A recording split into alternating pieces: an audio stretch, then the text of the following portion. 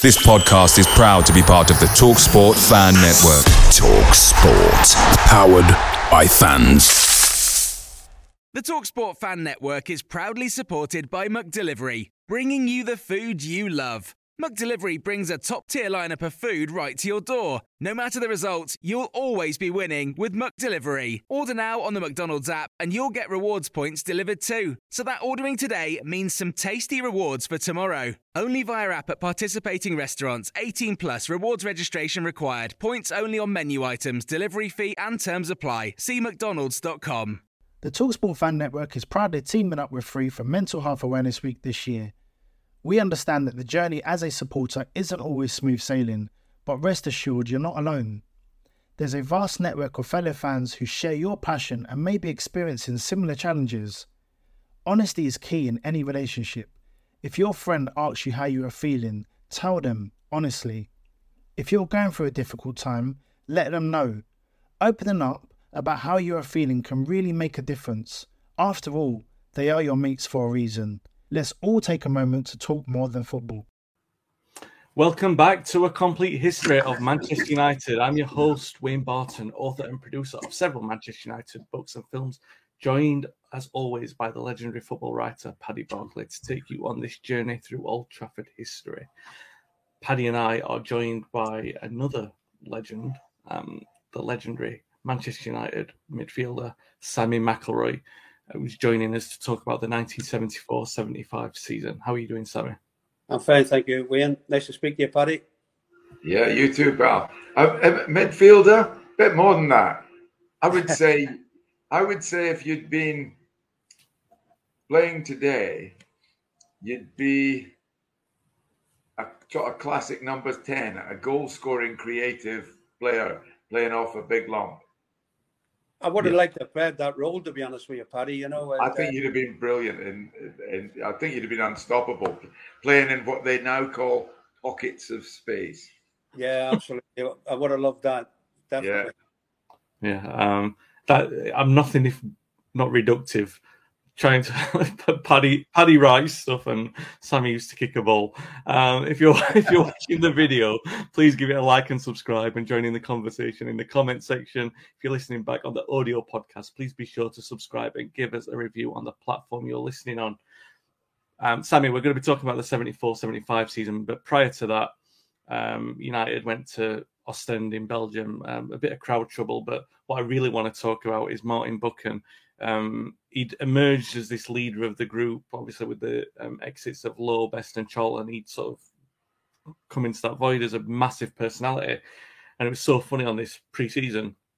He refused to hand over his passport. And I just wanted to ask a few questions. Well, really, just get your thoughts on Martin emerging as that leader in the dressing room and that story in particular, the passport one.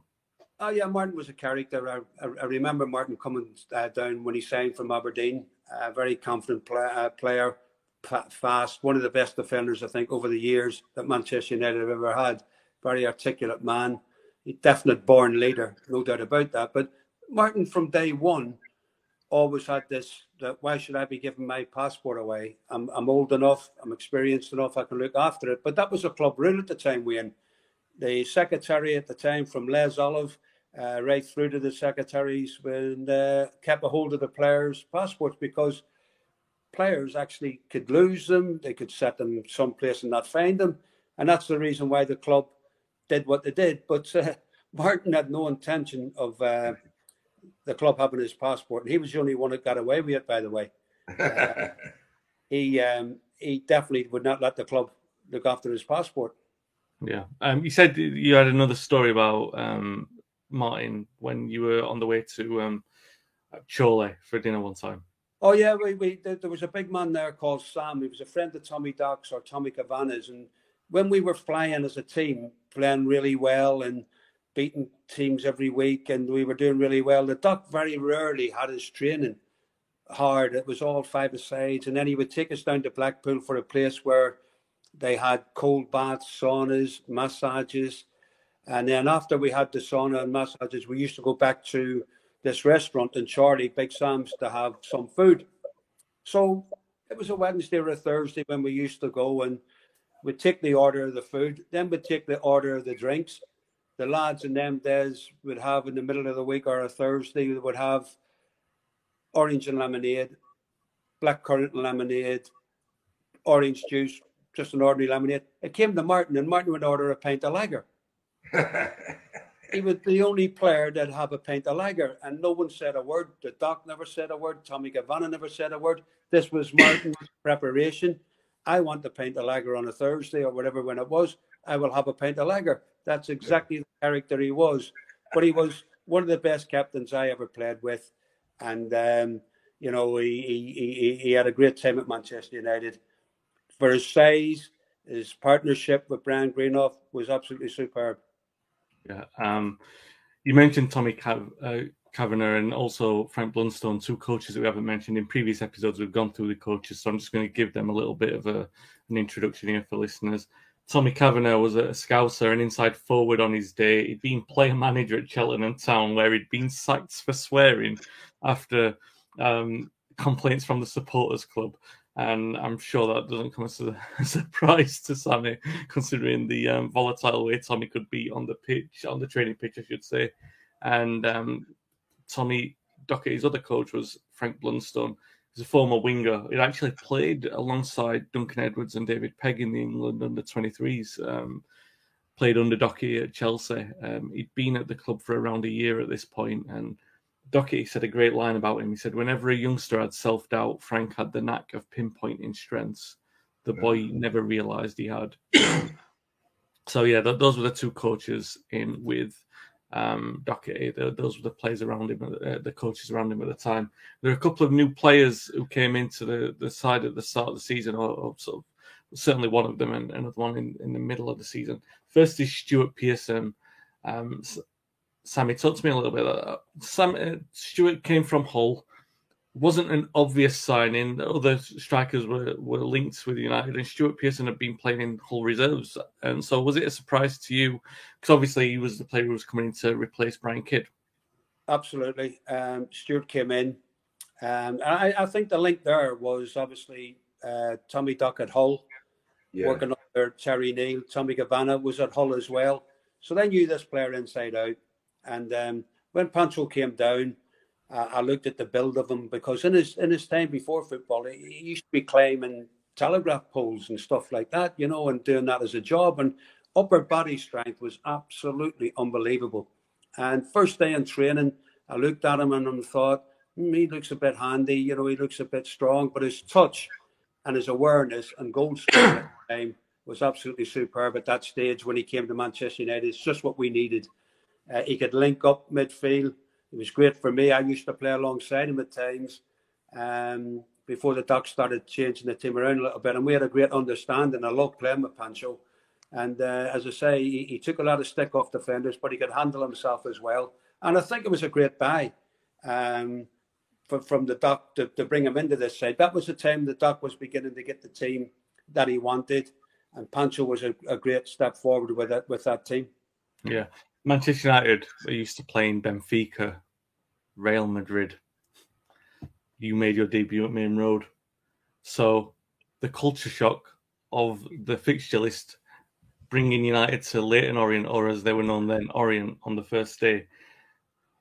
It was become an infamous game in United history because of the fact, it couldn't be a more sort of significant game in terms of United going into the second division, and who were they going to play there? They're going to play Orient on the first day. What was it like playing there? Was it embarrassing? Was it crazy, the number of fans that were there? Because obviously they travelled in the hordes. Oh, unbelievable. The fan situation was absolutely unbelievable. We're in London, and it was like playing at Old Trafford, to be honest with you. The support we had was absolutely fantastic. It was a warm day, obviously, beginning of the season. You mentioned the word there, Wayne, embarrassing. And to a certain degree, there was a little tinge of that, to be honest with you. We are used to playing, Manchester United were used to playing against those teams you talked about. The stadiums as well we used to play in were fantastic, in the league. Then we're dropped down a division, and you go to Orient. Now, that's a bit of a culture shock, Orient. Not just the pitch, the fans were so close to you, but the dressing rooms and all were absolutely a shambles. They were so small, small baths. And you're thinking to yourself, oh my God, is all the second division going to be like this? It's going to be a bit of a shock. But we were so after the pre-season went through and down to business, we every player. I looked in every player's eyes and the determination to start well, because expectations were sky high for us to get out of that division, absolutely sky high. And we got off to a great start down at Orient. I was actually sub for that game that day, Wayne. My first game at Orient in the second division. I started off in the subs bench, down to one or two little things that happened in pre-season and whatever.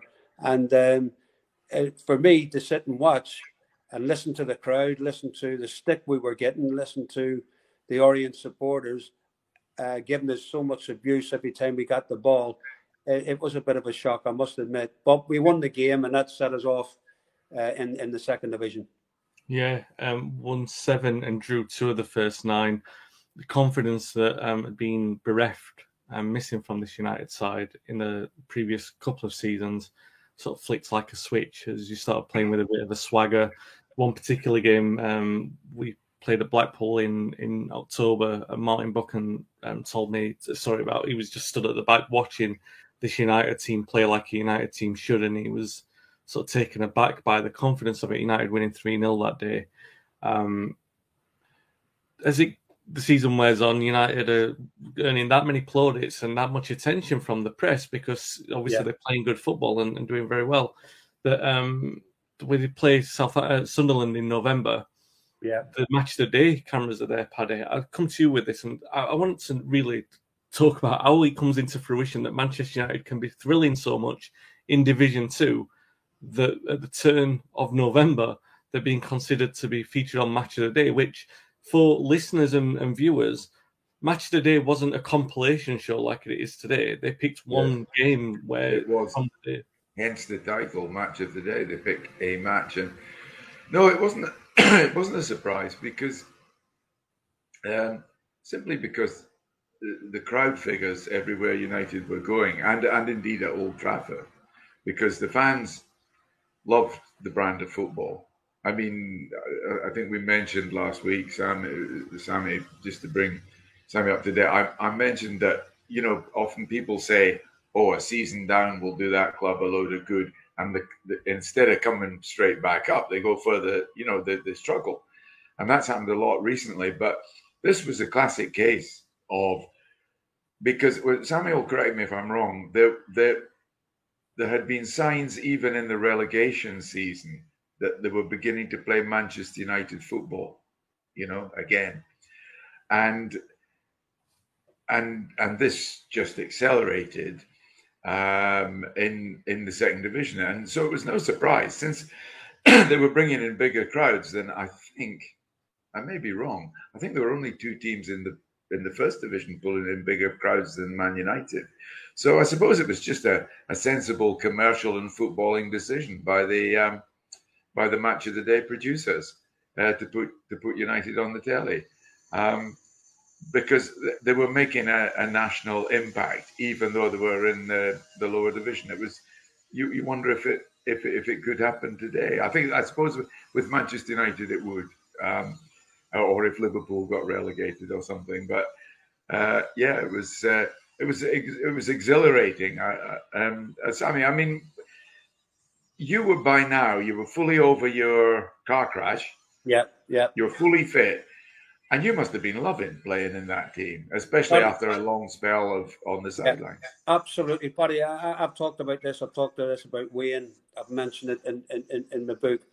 That season in the second division was probably one of the best seasons in all my football career, where everything from, you've touched on supporters, the way football, Manchester United should be played, excitement, home and away, record gates, everything fell into place, Paddy, and it was absolutely a dream to play in that team. We couldn't wait for a game Saturday to Saturday or Saturday, Wednesday, what it was in them days, and everyone was going out with confidence. And don't forget as well, we were the team to beat there. Every team we played to beat Manchester United. Home and away, they were dying to beat Manchester United, and that was the challenge that we had, and we overcame.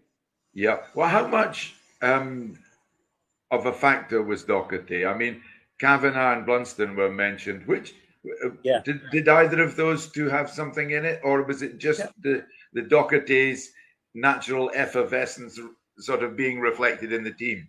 That's a good question, Paddy, because they all had a little part to play. Frank mainly with the kids, to be fair. Frank was fantastic with the kids. And the Doc knew this. Frank Blunstone, he was great with the kids. Tommy was like, Tommy would start around an empty house. He was unbelievable. He was passionate. He used to get the supporters at it. We used to go away from home. He'd have a red shirt on. He'd go over to the fans, take his jacket off and show the red shirt, get everyone pumped up. And the Doc was a character, as you know.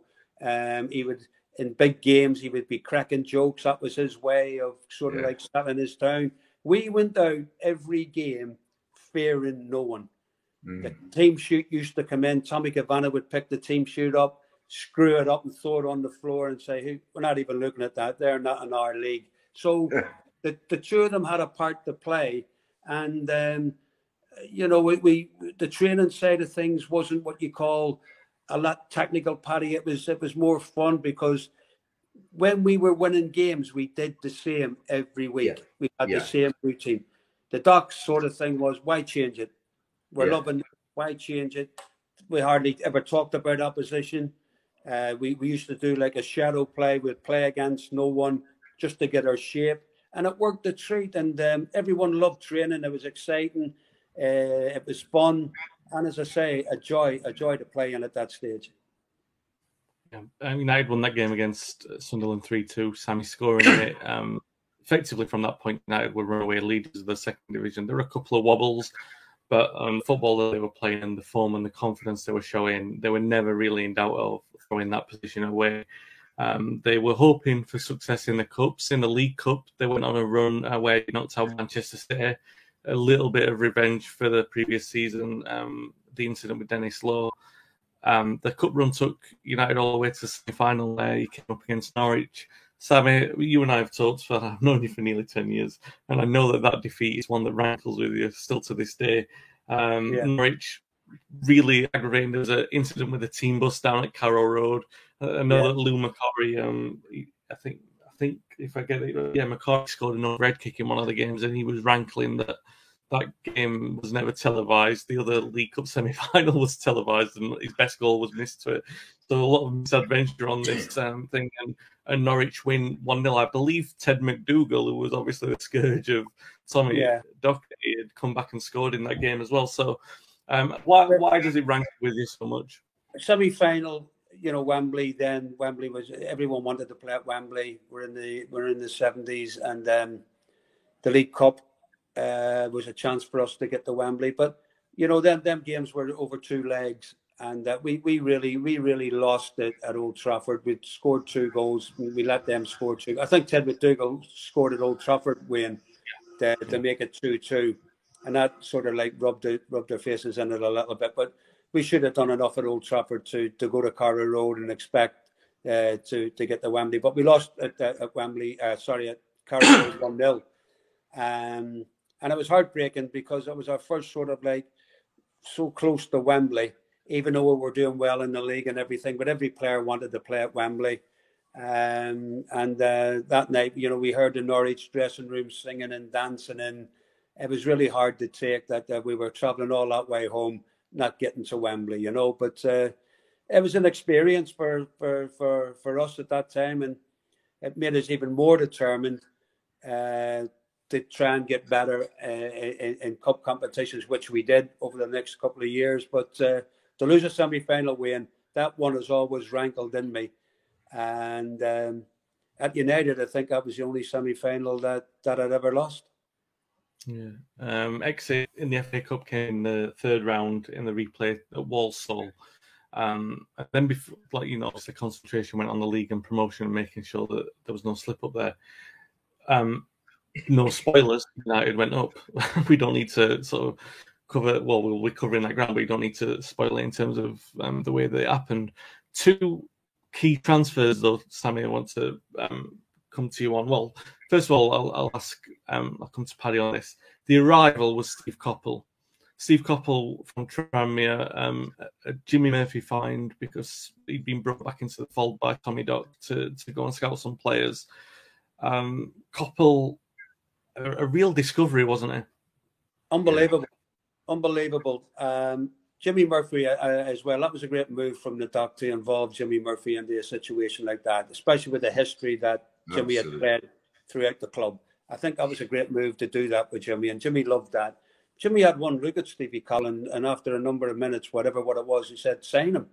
Because Jimmy knew a player inside out over the years, no doubt about that.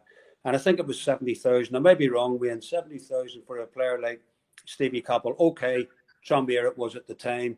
But he came in to our sort of setup like a duck to water. The role that we had him playing like a right-sided player. But not only, when I say a right-sided player going forward, the stuff he did going back for us at that time was immense. And it was a great signing. An absolutely fantastic signing for the money as well. Great move by the Dock. Pearson and Coppell, two fairly low-profile signings, but they just, like Sam said, like a ducks to water. Well, there might have been low profile in terms of what they'd done before, but Sammy used the duck to water metaphor. And it was definitely that way with Pearson, especially the way Sammy's just described it. Yeah. And Steve Coppell too didn't need, even though he wasn't a full-time professional footballer, to the extent that he was still at university. I think Sammy was. You're right, Paddy. Joined the club.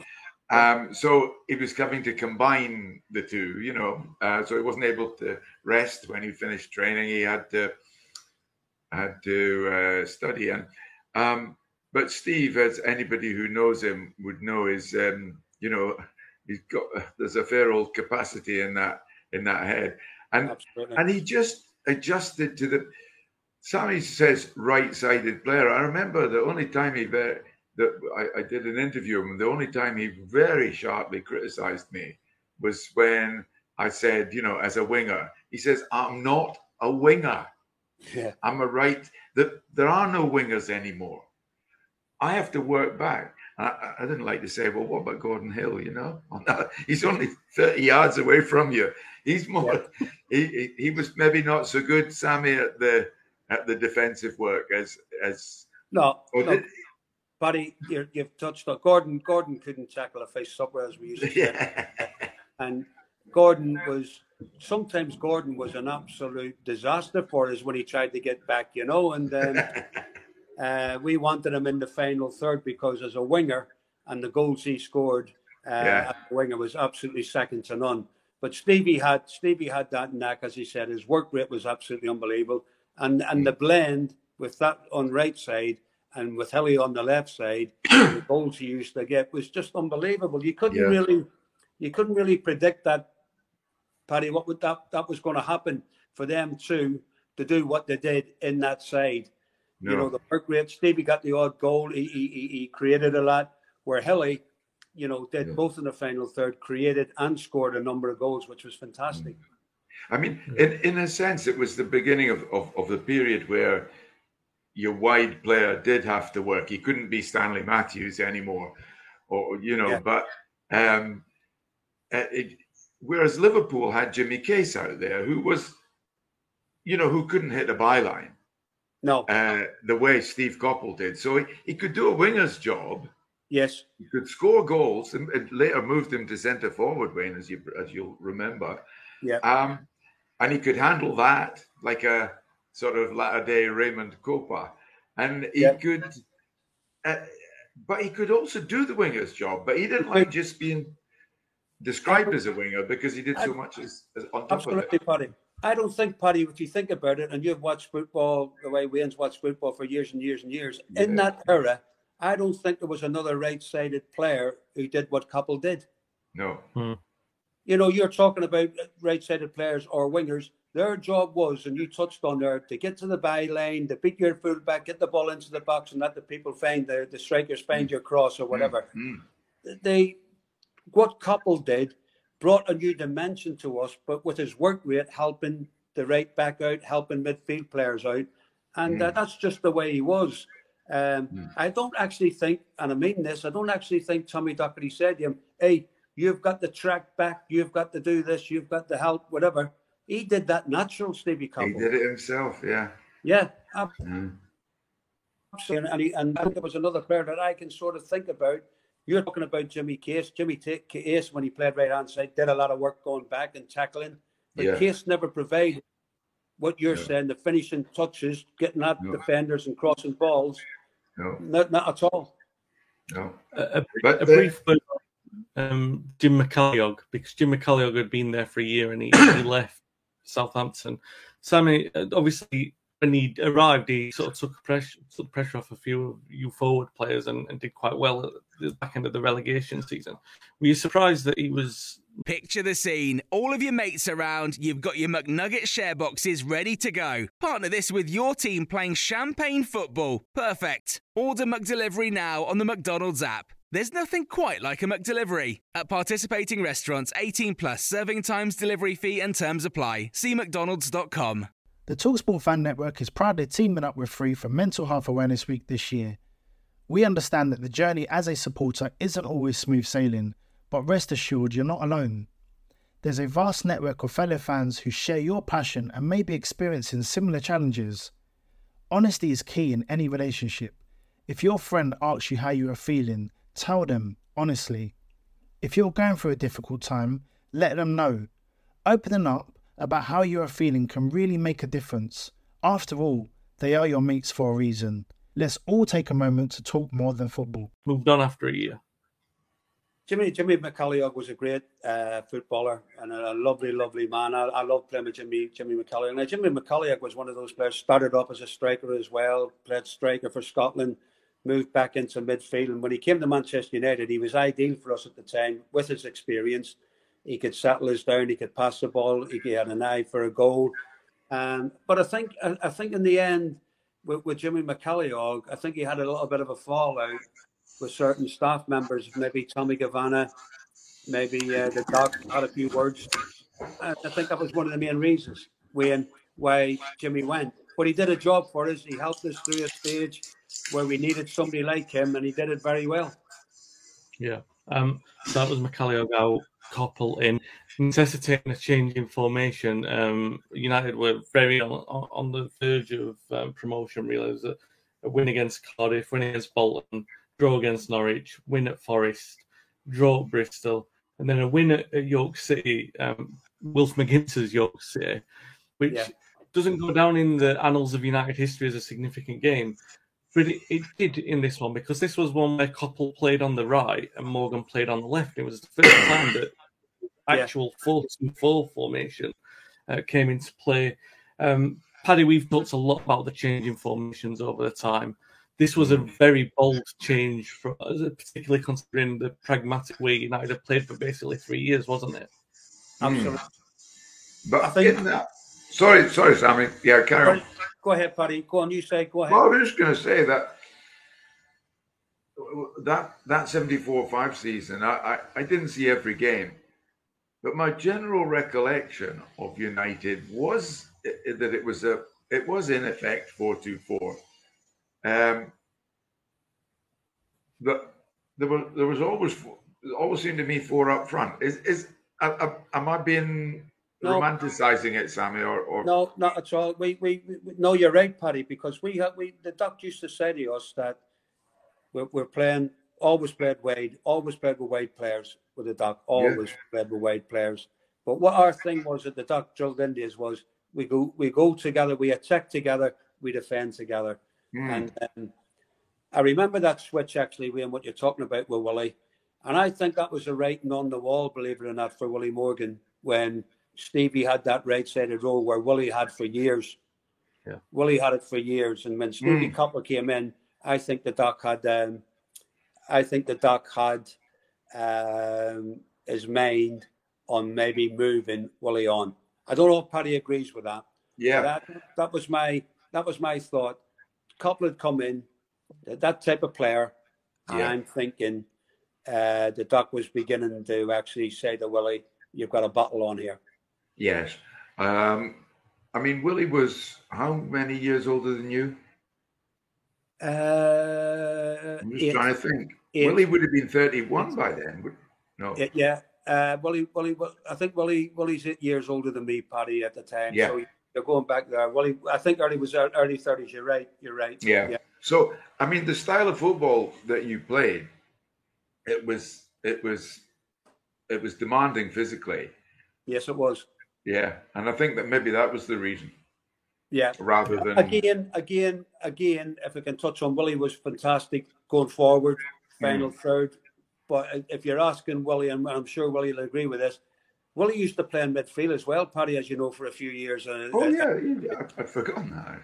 He had played in midfield for a few years in there, and then when he was wide, we never expected Willie to track back like a Gordon Hill or like a Stevie Couple. Sorry, Willie couldn't do that. And at 31 years of age, I was beginning to think that Doc had something else in mind.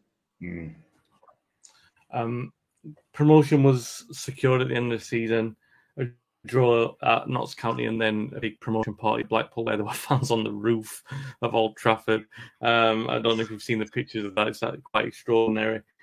Paddy, Sammy, you win the second division with Manchester United. You've gone up. You've played fantastic football. You celebrating, or is it a matter of relief when you're walking around the pitch at the end?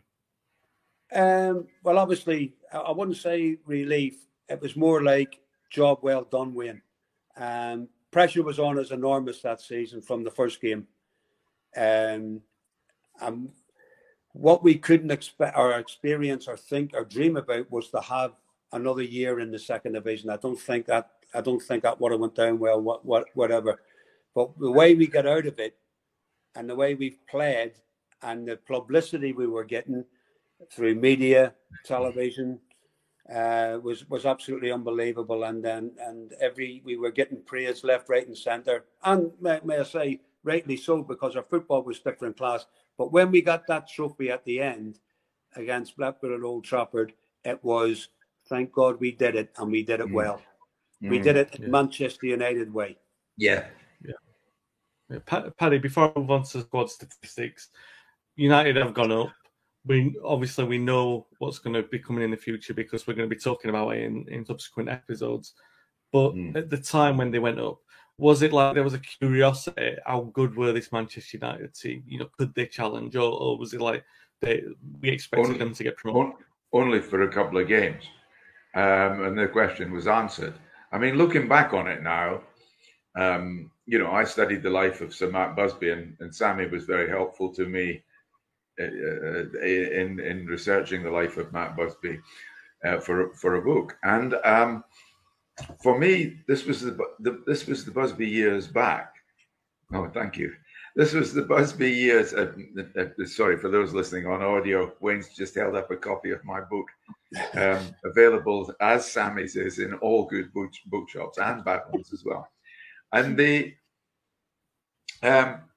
thing about this was that the Doherty regime had brought back the Busby days. Yeah, I don't think that's an exaggeration. It had brought back the flair, the panache, even what Sammy's just said about the mantra: we attack as a group, we defend as a group. That was what that was the last words that Jimmy Murphy used to say to the team in Busby's day. We go up, we go back. That's right. I think in more ways than one, it was an exciting, entertaining team. Busby believed in entertainment. It was a fit team. Yeah. And it was actually, when you look about it, it was a young team. It was a team that was, as Boris Johnson might say, oven ready for the top division. Yeah. So I don't think there was too much doubt. But if there were any doubts, what were the opening results, Wayne? You'll have them at your fingertips. For the come on time for the next episode. Okay. Don't want to spoil anything for that, but United they definitely started the next season well for sure. Okay, right. That was my recollection. That it was a no-brainer. Once you, there was a curiosity, but it was ready. That team was ready, and yes, we'll talk in other episodes about the signings that were made. But we've already talked about Coppell. We've talked about Pearson, both young players. McIlroy still to get to his peak, probably, 23, maybe. Buchan, young. Goalkeeper, maybe not, but there was a nucleus there of quality of Manchester United players, if you see what I mean. Players you could bank on. And they were aged in their early to mid-20s, all of them. Yeah. A couple of them given debuts this season as well, which is fairly strong-minded of Doherty to do that, considering the pressure that he would have been under to get promotion. So we'll go through the squad statistics. Paddy Roach is the first name that's popping up on the screen there. Alex Stepney was the first choice goalkeeper this season, playing in 49 of the 51 games. He played 49 in all competitions, 40 of those appearances in the league, and the other 2 appearances came by Paddy Roach, with those in the league, obviously. He was an Irish international by the time he came to Old Trafford, signed for £15,000. He played for Shelbourne before and played 100 times for them and actually scored a goal like many Manchester United goalkeepers of the past. Yeah. Doherty would be tempted numerous times to play Paddy Roach, but it never quite worked out for him because Stepney was ultimately more reliable, as the 49 appearances go to show. The defence was beginning to pick itself until Jim Holland he suffered a broken leg at Hillsborough in a 4-4 draw, which was the start of many, many mishaps with Jim Holland, the start of which would ultimately take his life as well. But he was a very, very popular player. He played 17 times in all competitions, 14 in the league, usually partnering Martin Buchan, who played 50 times in all competitions, 41 of those in the league, missing just 1 game. At right back was Alex Forsyth, who's sharing the position with Jimmy Nicholl. Jimmy Nicholl made 1 substitute appearance this season. He was Canadian-born, Northern Irish parents. He grew up there from the age of 3 in Northern Ireland, signed by United as an apprentice. Right back mainly, although he did moonlight in other positions. He was progressive on the ball. He liked to join in the attack. And in actual fact, it's worth diverting on this. I'll just mention the other fullback as I did there. Alex Forsyth played 45 games in all competitions, scored a single goal. 39 of those were in the league. Just wanted to return to Jimmy Nicholl because his family were moved over by Manchester United to avoid the Troubles. And it should bring us on to this point, Sammy, because they did the same for you, didn't they? United brought your family over, and it's worth mentioning because they obviously did that for Jimmy as well. A big gesture from the club, really, to do that. Oh, absolutely. The club were fantastic like that because at the time in Northern Ireland there was really serious trouble, and I did manage, in the 70s, around about this time we're talking about, and Jimmy Nicholl was in the same situation with his mum and dad back home, so the club helped them to get a house and sale, which I thought was fantastic, and that's the way the club were. They didn't want any worries on your head. They just wanted you to think about football and to help the family. They were fantastic in that way. Yeah, absolutely. Another debutant this season was Arthur Albiston. Scottish-born, came through the United youth system, made his debut in that League Cup match against Manchester City. A left-back, hugely underrated, incredibly consistent and a strong defender. Albiston made just 3 appearances this season, obviously that League Cup debut, and 2 more appearances in the league. Steve James made 15 appearances in all competitions, 13 in the league. James actually lost his Division 2 winners medal, and it turned up years later. I remember there being a local newspaper report about it. He was so relieved because it was the only winners medal that he had in his life, which shows that obviously the 2nd Division medal for Manchester United wasn't embarrassing for everyone. Stuart Houston, the dominant left-sided defender, 7 goals in 48 appearances, 6 in 40 in the league. Brian Greenough, who had made a great start to life at Old Trafford in the previous season, winning the club's Player of the Year award, made 41 league appearances, scoring 4 goals. Those 4 goals in all competitions came in 49 appearances. Ollie Sidebottom made 16 appearances, 12 in the league, and Tony Young made 22 appearances in all competitions, 15 in the league. That brings us onto the midfield. David McCreery, another Northern Ireland. They were infesting the squad, positively infesting the squad at this point. A midfielder, only 5'6", 5'7", but he was so versatile, played in a number of positions for this team, effectively became the number 12. So he was the substitute, and he'd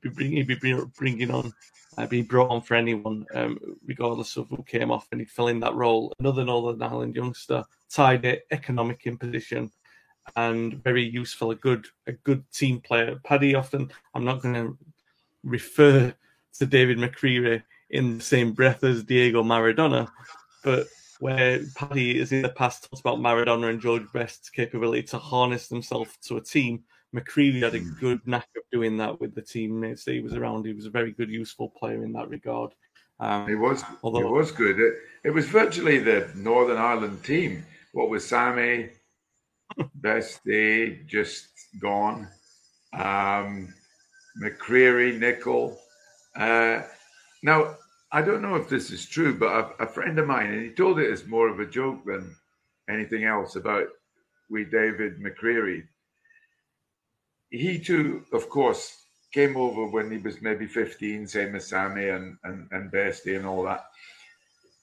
But what I was told was that David's family included some pretty tasty lads from the loyalist side of the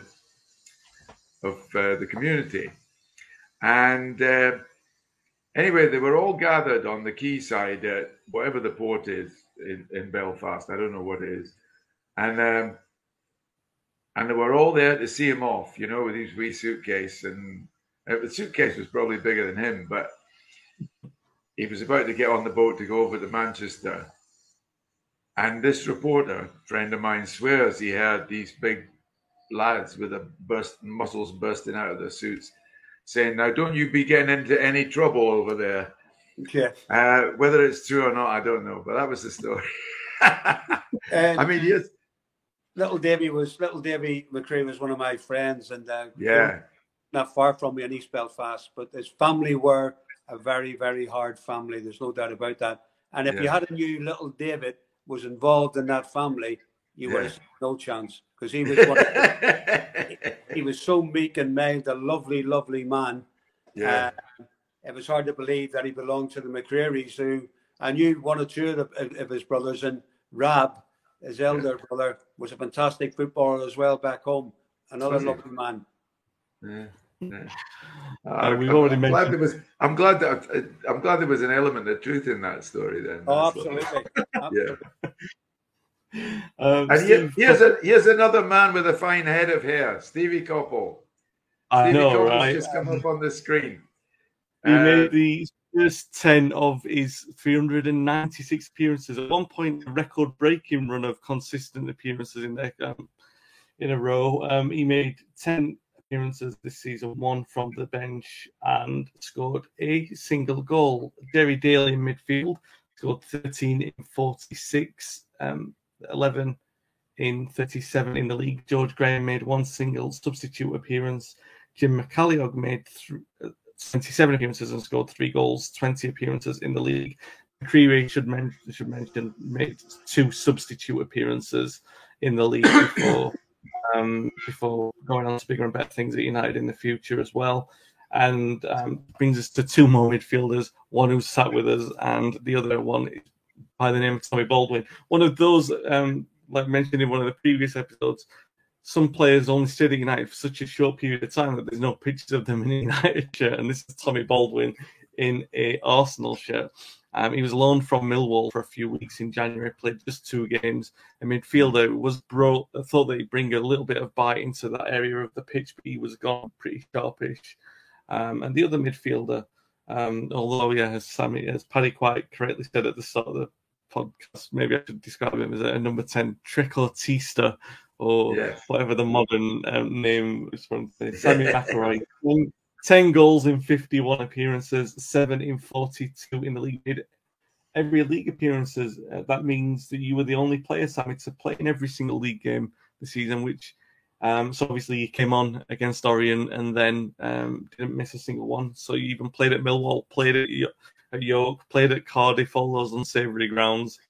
Sammy McElroy was there. Sammy McElroy, your father was also travelling to many of those games as well, wasn't he? Oh, my dad and my father-in-law at the time, and a couple of friends, there was 4 in the car. They went up and down the country to watch the team. And my dad, who was an amateur football back home, even he was purring the way we were playing, the proper way to play football, and he loved it. Since I brought him over from Belfast, he just cottoned on to Manchester United, home and away. Even my mother went to the home games and never missed a home game. Yeah. And as I say, my dad travelled to quite a few of the away games when there was a lift going in the car. Yeah, he loved it. Absolutely loved it. Willie Morgan, 4 goals in 42 appearances, 3 in 34 in the league. And then brings us on to the forwards, Lou Macari, joint top scorer with 18 goals and 47 in all competitions, 11 in 38 in the league. And Stuart Pearson, who we mentioned earlier, onto the dock from Hull, not a prolific goal scorer, really, and not particularly built like a menacing finisher, but he did seem the perfect match for this building team of frenetic energy and increasing pace in there. He was like, sometimes he'd be the calm in the storm, like there'd be a pinball machine going off in the penalty area and he'd be perfectly placed to fire the ball into the net. It was a definite gamble, and we'll mention another one in a moment. It could have easily been a Tommy Baldwin, or as we're coming on to a Ron Davies, but it worked very well. And Pearson scoring 18 in 37, 17 in 31 in the league. A tremendous signing from Docherty, without question. The other name in this list is Ron Davies. Looks more like you'd see him in a film from the 70s in this picture that's on the screen. Very of his era, a great mop of air. And I've got him down as 8 substitute appearances there, but he's actually 10 appearances in all competitions without scoring a single goal for Manchester United. The match programme is a little bit different because we mentioned it at the start of the decade. It was the one with the big circle in the left. And now it's changed somewhat to this Welcome to Old Trafford United review, which I actually like. I love that style. And it was sort of similar to the one that we did for the 74-75 book. It looks a little bit like that. Before we conclude, I always do the tactics. The tactics, more or less, for this season looks a little bit like this. Alex Stepney in goal, Forsyth, Buchan, Alton, Houston. That was the usual side. Obviously, with injuries, Alton would move, and then Houston might move into middle. Albiston might move to the left. Greenough might also move back into midfield, into defence as well. And you'd have the likes of McCallion, Mick Martin coming in, McCreevy obviously as well. In midfield, Willie Morgan, obviously he's going to be displaced by Steve Coppell towards the end of the season, but he played the majority of the games. Brian Greenough usually in the middle and you can correct me on this one, Si, because I've got Daly and McElroy there, Macari and Pearson, and it must be the first sort of iteration of an interchangeable system there with Daly, McElroy and Macari, right? You three would just flit around changing positions in that area. Absolutely, yeah.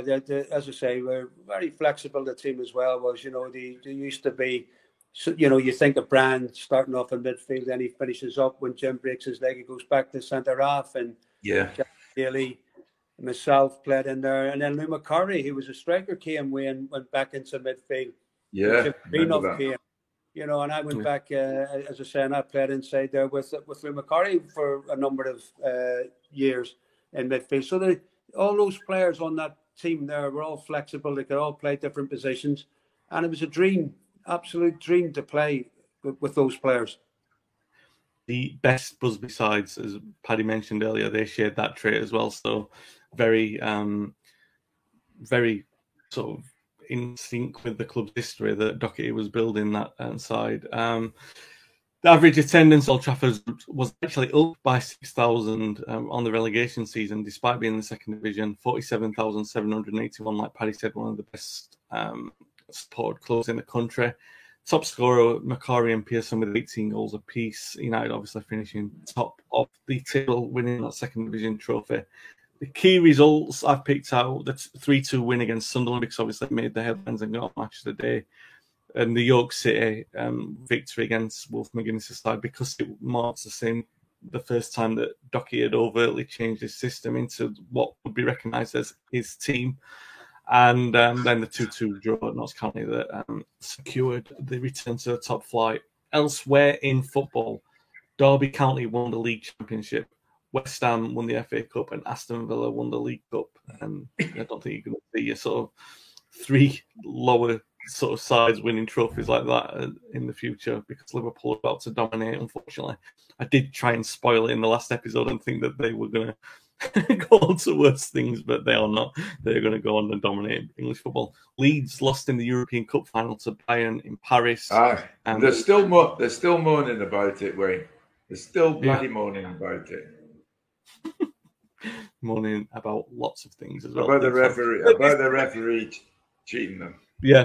This isn't a podcast for Leeds fans. They obviously they were complaining that Leeds had a disallowed goal and it sparked riots in the stands, and you're quite right. They still complain about it today. But they lost, so all's well ends well. As far as listeners to this podcast will attest, not for any Leeds fans, in which case my deepest commiserations to your European defeat.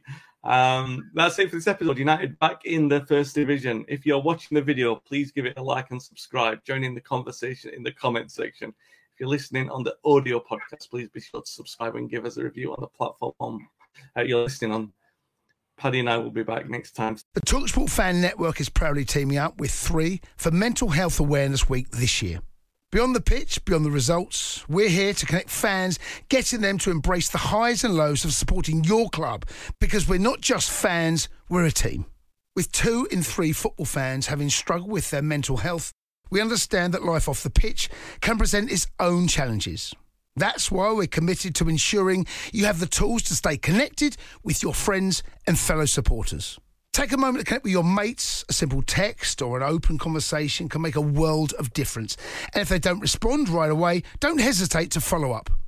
Let's all take a moment to talk more than football. Away days are great, but there's nothing quite like playing at home. The same goes for McDonald's. Maximise your home ground advantage with McDelivery. Order now on the McDonald's app. At participating restaurants, 18 plus, serving times, delivery fee and terms apply. See mcdonalds.com. This podcast is proud to be part of the TalkSport Fan Network. TalkSport. Powered by fans.